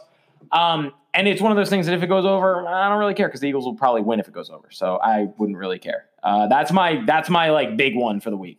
Then I'm going to go Atlanta plus 5.5. The Dallas defense is it's porous. I don't see it. They drafted CeeDee Lamb. They should have drafted someone for their defense. They should have drafted a pass rusher. They should have done something else. But I think that they're going to pay for that for a while. Not just because I wanted CeeDee Lamb in the draft. I think Jalen Reagor is great. LD can attest that I did have Jalen Reagor as number 3 on my big board when I made my big board. And I also did sprinkle the money line with Atlanta. If you're going to sprinkle it a little bit, because I really think Atlanta can win this game. If not, it's going to be like a Dallas last-second field goal. They do like the fucking carry, the kicker off. Like one of those sort of deals. I know this one's going to kind of sound like a homer, not like a homer pick, but it's going to sound like a very public pick. The Pittsburgh-Denver under 41.5. Neither of them can score. I think that Denver's defense was surprisingly good yesterday. Not that I think that the Titans' offense is anything special. I mean, they run the same 3 plays. It's the shallow cross, a quick out route, and they run the ball with Derrick Henry. That's about it. But I like the under 41.5. I don't think that's going to be a high-scoring affair at all. Pittsburgh struggled to score against the Giants, and if you're struggling to score against the Giants, that's a huge problem. And I'm gonna take the football team plus 6.5. As much as I think love saying just it's the best. I love the football team. I think it sounds like it's like cool. America's team. You know what I mean? Like the Ohio State. Team. I'm gonna take the football team. I love Ron Rivera. I love him. I think that he's going to coach up that defensive line. I think that and I don't think that it was a fluke that they beat the Eagles. I think they're actually a good team. I think Dwayne Haskins is better than Daniel Jones. I think that Dwayne Haskins would be just as good as Dak Prescott if you put him in Dallas. I genuinely think that Dwayne Haskins is a good quarterback, and I've been saying this for a while. Not even all that. But Ron Rivera is overcoming cancer to coach. Yeah, I mean, last week I remember there's that viral story. Oh, Ron Rivera took an IV at halftime to make sure he could come out in the second half and go. You can't bet against something like that. If I would have known anything involving an IV at halftime, I would have just easily put money. You're telling me that the football team's going to come into the locker room after that game and say, sorry, coach, I know you don't got long to live, but we just couldn't try hard enough out there. That defensive line is going to eat all year. Yeah. I think they're going to be... Rivera's a defensive coach. He's a motivational coach. Yeah. And now he has cancer on his side. I cannot stress enough Washington. Plus, I think that they are not getting their credit. I think they are. I think it's not only the Eagles. The Eagles blew that game. Don't get me wrong. I still think the Eagles can get them the second time they play them. But this team is not bad. I think they can win 6 or 7 games. Genuinely, I think they can win 6 or 7 games. I think that turf stinks. I think it's hard for Arizona to play there, especially a team that's a fast, quick play team like Arizona. That turf is no good. Could be some injuries. Never want to see that, but you could see it. And I'm rolling with the football team. And then, as I said, this is going to be a recurring thing. Every week, bet against the Giants. Chicago, I had -4.5 on mine. But it's -5.5. If you can get it under a touchdown, take it. The Chicago's going to take it to the bank. And that's my 5 picks for the week. So I don't know. I think Nick got his maybe from the same source as mine, or maybe he went online to Odd Sharks or FanDuel or something. I think it might have been DraftKings. Personally, LD, all of the lines that I provided to you guys when we were doing the rundown just came from my bookie.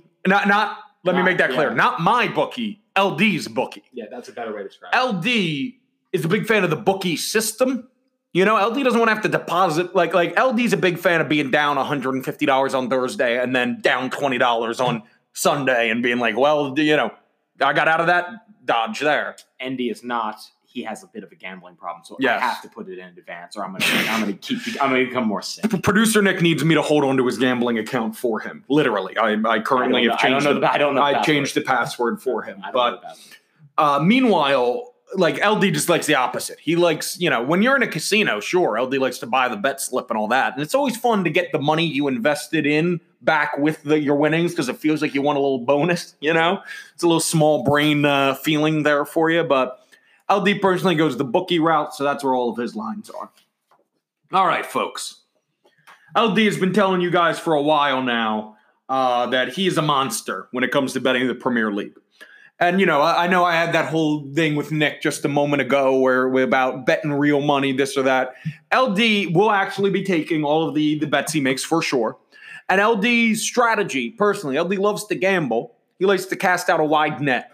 LD likes to bet smaller sums, but on a larger scale of games. LD's not betting $20 a game. He's not a noob.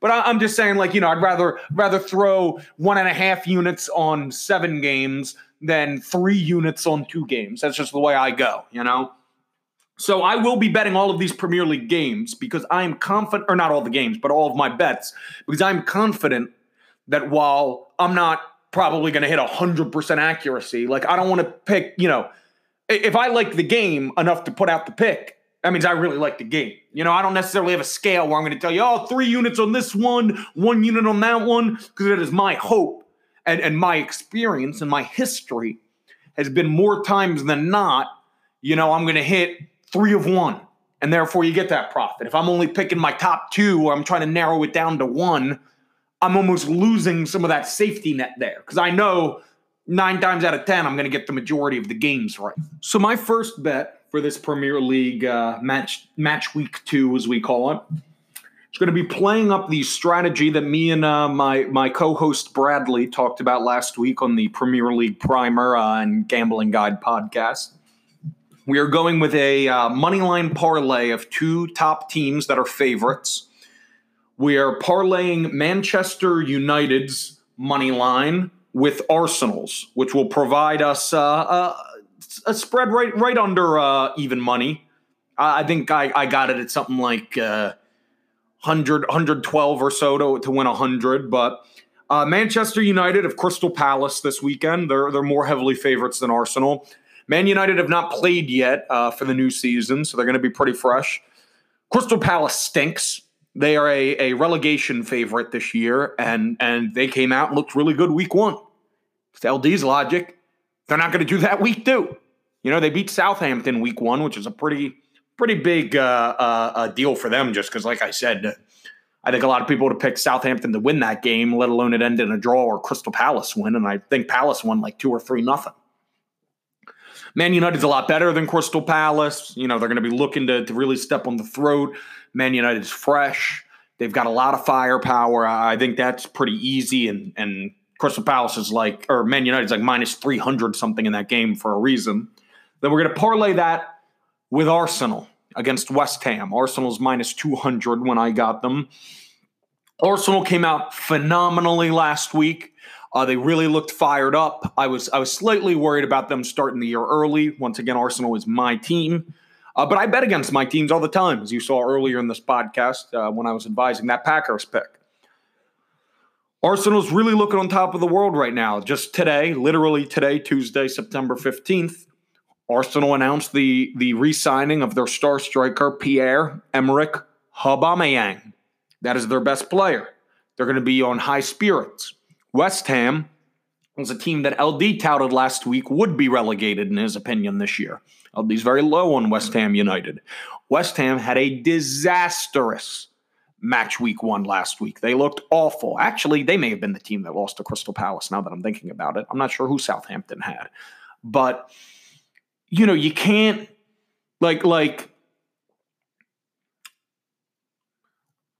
a team like West Ham, they can't drop the games that they can't afford to drop. And they came out last week looking terrible. So what are you going to do with that? You can't, you're not going to expect them to bounce back against Arsenal.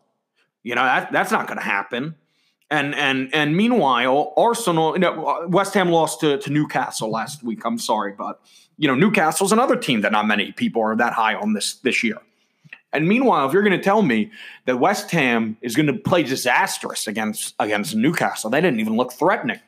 They're going to come out the next week and draw Arsenal, a very fiery Arsenal team, a very fired up Arsenal team. I don't buy that. I have full confidence in that parlay. After that, LD's second pick is Liverpool money line against Chelsea. Besides for the parlay of two teams that are pretty strong favorites that I really like, one of my favorite things to bet in the Premier League are matchups between the big teams. You don't have to worry about a trap game type scenario. You don't have to worry about a team being caught off guard. You don't have to worry about motivation. Liverpool's going to show up to play against Chelsea, obviously. Chelsea did not impress me last week against Brighton Hove Albion. Chelsea won 3-0, 3-1, which sounds impressive. But it was not an impressive match when I watched it. Chelsea was awarded a penalty in that game. Chelsea still, they got so much shine this summer from their big signings. Kai Havertz, Timo Werner, Ben Chilwell. Middle of the park can still be awfully soft for Chelsea. I love N'Golo Kante. I think he's fantastic. But I'm not crazy about Jorginho in the Premier League, if I can be perfectly honest. I know he's produced well enough, but I think him and Kovacic can provide opposing teams, especially a fast, hard-pressing, talented team like Liverpool, with a lot of chances, a lot of vulnerability in the middle of the park for the Blues, in my opinion. Chelsea also had a lot of defensive struggles last year, and that's the weaker area that they've addressed in this offseason. Thiago Silva on a free, Ben Chilwell on a big deal, but Chilwell's going to be a fullback. He's there to attack as much as defend. I just think a top-notch quality side like Liverpool with a front three as dynamic as Firmino, Salah, and Sadio Mane. is just going to take advantage of a week. Kepa looks lost. Chelsea's goalkeeper is in crisis right now. You're going to tell me Liverpool's not going to take advantage of that? Come on. Brighton got a lucky goal against Kepa because Kepa's so bad. If you just shoot on Chelsea's net, the ball's going in eventually. Next up, these next two picks are both pick'ems. And LD is taking them both because in soccer, if you take a pick'em as the goal line, you get draw insurance. That means on LD's book, on both of these following his last two picks, if the game ends in a draw, it is a push for LD. That is not the case on your book. These picks are not applicable because one of them is Tottenham in a pick'em versus Southampton. Southampton lost last week. Tottenham lost last week. Southampton, like I said earlier, probably should have done a little better against Crystal Palace. But, there weren't sky-high expectations for Southampton. They lost Pierre-Emile Højbjerg to Tottenham, the team they're facing this match. Danny Ings had a phenomenal campaign last year as a Southampton striker, but he's not surprising anyone this year. Opponents are going to know they need to game plan for Danny Ings. I hate Tottenham. I hate Jose Mourinho as much as the next guy. But if Tottenham does not get 3 points in this matchup against Southampton, they are in full-on crisis, and it's 2 weeks past, Tottenham has a very busy schedule right now. They have a ton of matchups. They have a midweek matchup this week, but it's against Sprotten Prague. It's for some Czech Republic team that I would hope to God Tottenham's not playing the majority of their first team against. But LG just has a hard time believing that Tottenham's not going to bounce back next week. And LD could certainly see a draw coming because he's an experienced Premier League gambler. He knows the way these games work. But once again, that's why he's taking the pick'em. He's protected against the draw. I would not take Tottenham's money line in this game. I do not trust them enough fully to go for the win without having that draw protection.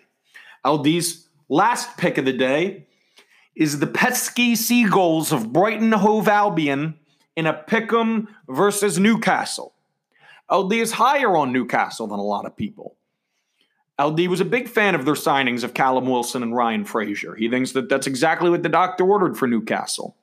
Fortunately, Newcastle also has some holes in the defense. They're not a complete team. They didn't just need to address their lack of goal scoring. I think Brighton's on the up and up. Since getting promoted about 3 years ago, Brighton stayed around. They weren't even in the relegation battle much last year. They had a busy summer of signings, and they played Chelsea very well last week. LD was impressed by the way Brighton Hove Albion performed. And, unfortunately for them, they were versing one of the big six. They were versing Timo Werner and Kai Havertz being debuted, but that's not the week this week when Newcastle. That's not the case this week when Newcastle comes to town. I think that's in Newcastle, but still, you get the gist. It's just a figure of speech. And once again, LD's taking the pick'em with Brighton for the goal line so that he has that draw protection. Those are LD's 4 picks this week. One of them's a parlay. Those are his Premier League moves. He really likes them. And now, Nick, we're gonna end this podcast for the people with a little treat, a little something special. It was hardly a week ago. It wasn't even that we passed the September 11th anniversary. Day of tragedy in American history. The terrorist attack on American soil. Terrible. 9/11 is one of those things. Excuse me as I drink some water. I'm going to need a nice moistened throat for this impression I'm about to do. It's worth the wait. So 9/11 is something that's very, even more of a big deal, kind of in this northeast corridor. Me and Nick live in South Jersey. We live, within spitting distance of New York. A lot of people's parents in this area, a lot of people in this area work in New York. My mom was in the Lincoln Tunnel during 9/11. My girlfriend's dad was in New York, but the other side of the city. My own father, I believe, was in Newark. Yeah, everyone could see it. Yeah, everyone from our area has, all these sorts of stories that we have. So, So this impression doesn't have anything to do with 9/11 itself. It has to do with somebody's reaction to 9/11. LD teased this impression on his Twitter account the other day. He asked, can the El Disciples handle it? And I know you can. It's the internet at large that I can handle, because this impression isn't making fun of 9/11. But unfortunately, this impression touches on someone talking about something that Donald Trump said. That's my issue with presenting this impression to the people, to the public. Because in 2020, brains have never been broken by politics like this before. You know, especially on the internet, especially on Twitter. Twitter is a vile wasteland of cretins throwing toxic sludge at each other back and forth with a D or an R behind them. You know what I mean? So, once again, guys, things can just be funny, right? Yeah, I think things can just be funny, yeah, huh? I mean, this is not by any stretch of the imagination a political podcast. Yeah, and nor is this impression going to be about. It isn't about politics, you know. This is something LD heard on the radio one day, and it stuck out to him the moment it happened. So this was either 2016 or 2017. It was either right before Trump took office or right after. It was the 9/11 anniversary. It was September 11th of that year. And LD was listening to New Jersey 101.5. It's New Jersey's biggest radio station. Every time before break, they go, not New York, not Philadelphia, proud to be New Jersey. Because no one actually likes New Jersey, you know. Yeah, I do. But well, I like New Jersey too, but we're the ugly stepchild. Yeah, you like Philly more than New Jersey. Yeah, but I would like to say, if you are from New Jersey, you know exactly what we were talking about. Yes. You know exactly. I believe it's 101.5, and then I believe in North Jersey, it is a different number, but you know exactly what we're talking about. Yes. You've heard this station. And the show LD is talking about is called Judy and Dennis. It's two people, woman named Judy, man named Dennis. It's just your normal, drive-by talk show. Yeah, they're both I would say they're both in their 50s, 60s. Yeah, my dad loves them. I've heard them in the background in my car, or in the car my whole life. My mom used to be really big on them, but then it got really political, so she's not listening. So that's where LD was going to get, is that, and from this part forward, none of this is opinionated. All of this is the facts, So take it like that. This radio show, it isn't a political show. It wasn't normally, but both of the hosts, you just know their politics. You're just both older, conservative people. You know what I mean? Like the kind of people that prior to 2016 probably would say they're anti-politics, but no one can be anti-politics anymore. Everybody's thrown in. What were you going to add? I would say we're from South Jersey, which actually tends to be a bit more of a Republican area. New Jersey's a tried and true blue state, but it's really, it always votes blue in terms of presidential elections. Every so often, a Republican wins the governorship. It's a pretty, it's a pretty purple state, all things considered. Yeah. But, but these people, that's what I was just establishing, is this was not a political radio show in the sense that, this show isn't about politics. It's normally, New Jersey diners. Let's talk about, what's the best ham and cheese in the state. That is exactly. They were talking about nothing. Where could you get the best ham and cheese? Aren't the kids these days, do we really need to pay them that much for babysitting? They just talk about nothing. Literally, it sounds like old people banter at a party. It's exactly what it sounds like, and people call in and they give their 2 cents. And it's almost like and then it's like the old man yelling at the cloud. LD called in once to complain about factual inaccuracies when they were talking about this marine life issue we were having in the ocean. My brother and dad were in the car with me when I called in. They were acting like LD just walked up to Tom Hanks and shook his hand on the side of the street. They could not have been more impressed that I had the gall to call into a radio show. But, I wouldn't be here right now if I didn't have the gall to call into a radio show. Shout out to the Barstool Yak. But anyway, so now the gist of the story. It's 9/11's anniversary, and the female host, Judy, is talking about what Donald Trump had said during the 2016 campaign and election cycle about Muslims. I believe it was specifically, he saw it in Jersey City, but he said I saw Muslims after 9/11 celebrating. I saw all sorts of them, cheering. It was a big day for them. Needless to say, that's probably not the case. It's probably not true. At the very least, it's not the sentiment of the Muslim people. A lot of Muslims got pretty targeted after 9/11. But again, this is not a political podcast. This is what happened next, people. This is the big impression for you. People started calling in. Judy was all very, well, look, Dennis. She always calls him Den. Look, Den, I'm just saying, maybe the president saw that. He's saying he saw it. So what? All these people are getting mad. They're saying it couldn't have happened. There's no way it happened. Says who? Maybe it did happen. Then people started calling him. So you'd get one caller who'd go, "Hey, Judy, this is Tony down in Belmar. I just wanted to tell you, Jude, that after that day of 9/11, I walked down onto my front lawn the next day. Oh boy, my neighbor, Mr. Omar Azrahu Akbar, he had the lights on in his house. They were pretty bright, looked like some kind of party going on overnight. He had a bit of a crooked grin walking to his car." And Judy would just go, "Oh, well, see, Dennis, there you have it right there. That guy called in. He had no reason to have to call. There was no one forcing him, not a gun to his head. Says he saw a Muslim celebrating. How do you like that? Right there. There you go. Proof. Is that not good enough for you?" Then someone else would call in. "Yes, hi, Judy.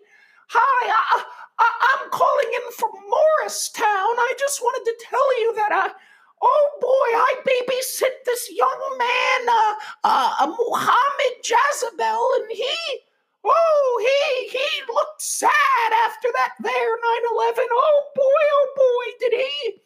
A frown on his face he had. He said, 'This is just rotten.'" And then Judy would go, "Well, who's to say that that's true? That could have that old bag. She could have just been senile. Could have just been seeing it, making things up in her head. There's no evidence of that. We don't know if that." Then another call, "Yo, Jude, my neighbor. Oh man, I'm just letting you know. Offered me a handshake on 9/12. Wouldn't have been doing that if he ain't been pretty glad about what had gone down." Dennis, did you just hear that right now? Meanwhile, everyone's saying that the president was wrong, and now we have an honest-to-God caller telling us from Elizabeth, New Jersey, that he saw a Muslim man look happy one time in September. Is that not all the evidence you need of that? You're telling me you need more? You're not just fine with that? And there you have it, ladies and gentlemen. If you stayed through to the end, you got yourself some gambling talk, some NFL action. You got yourself some surefire lockdown winners in the Premier League. And you got yourself a phenomenal, one-of-a-kind impression of 9/11 discourse on New Jersey Talk Radio. Where else but the Lowdown with LD could you find this?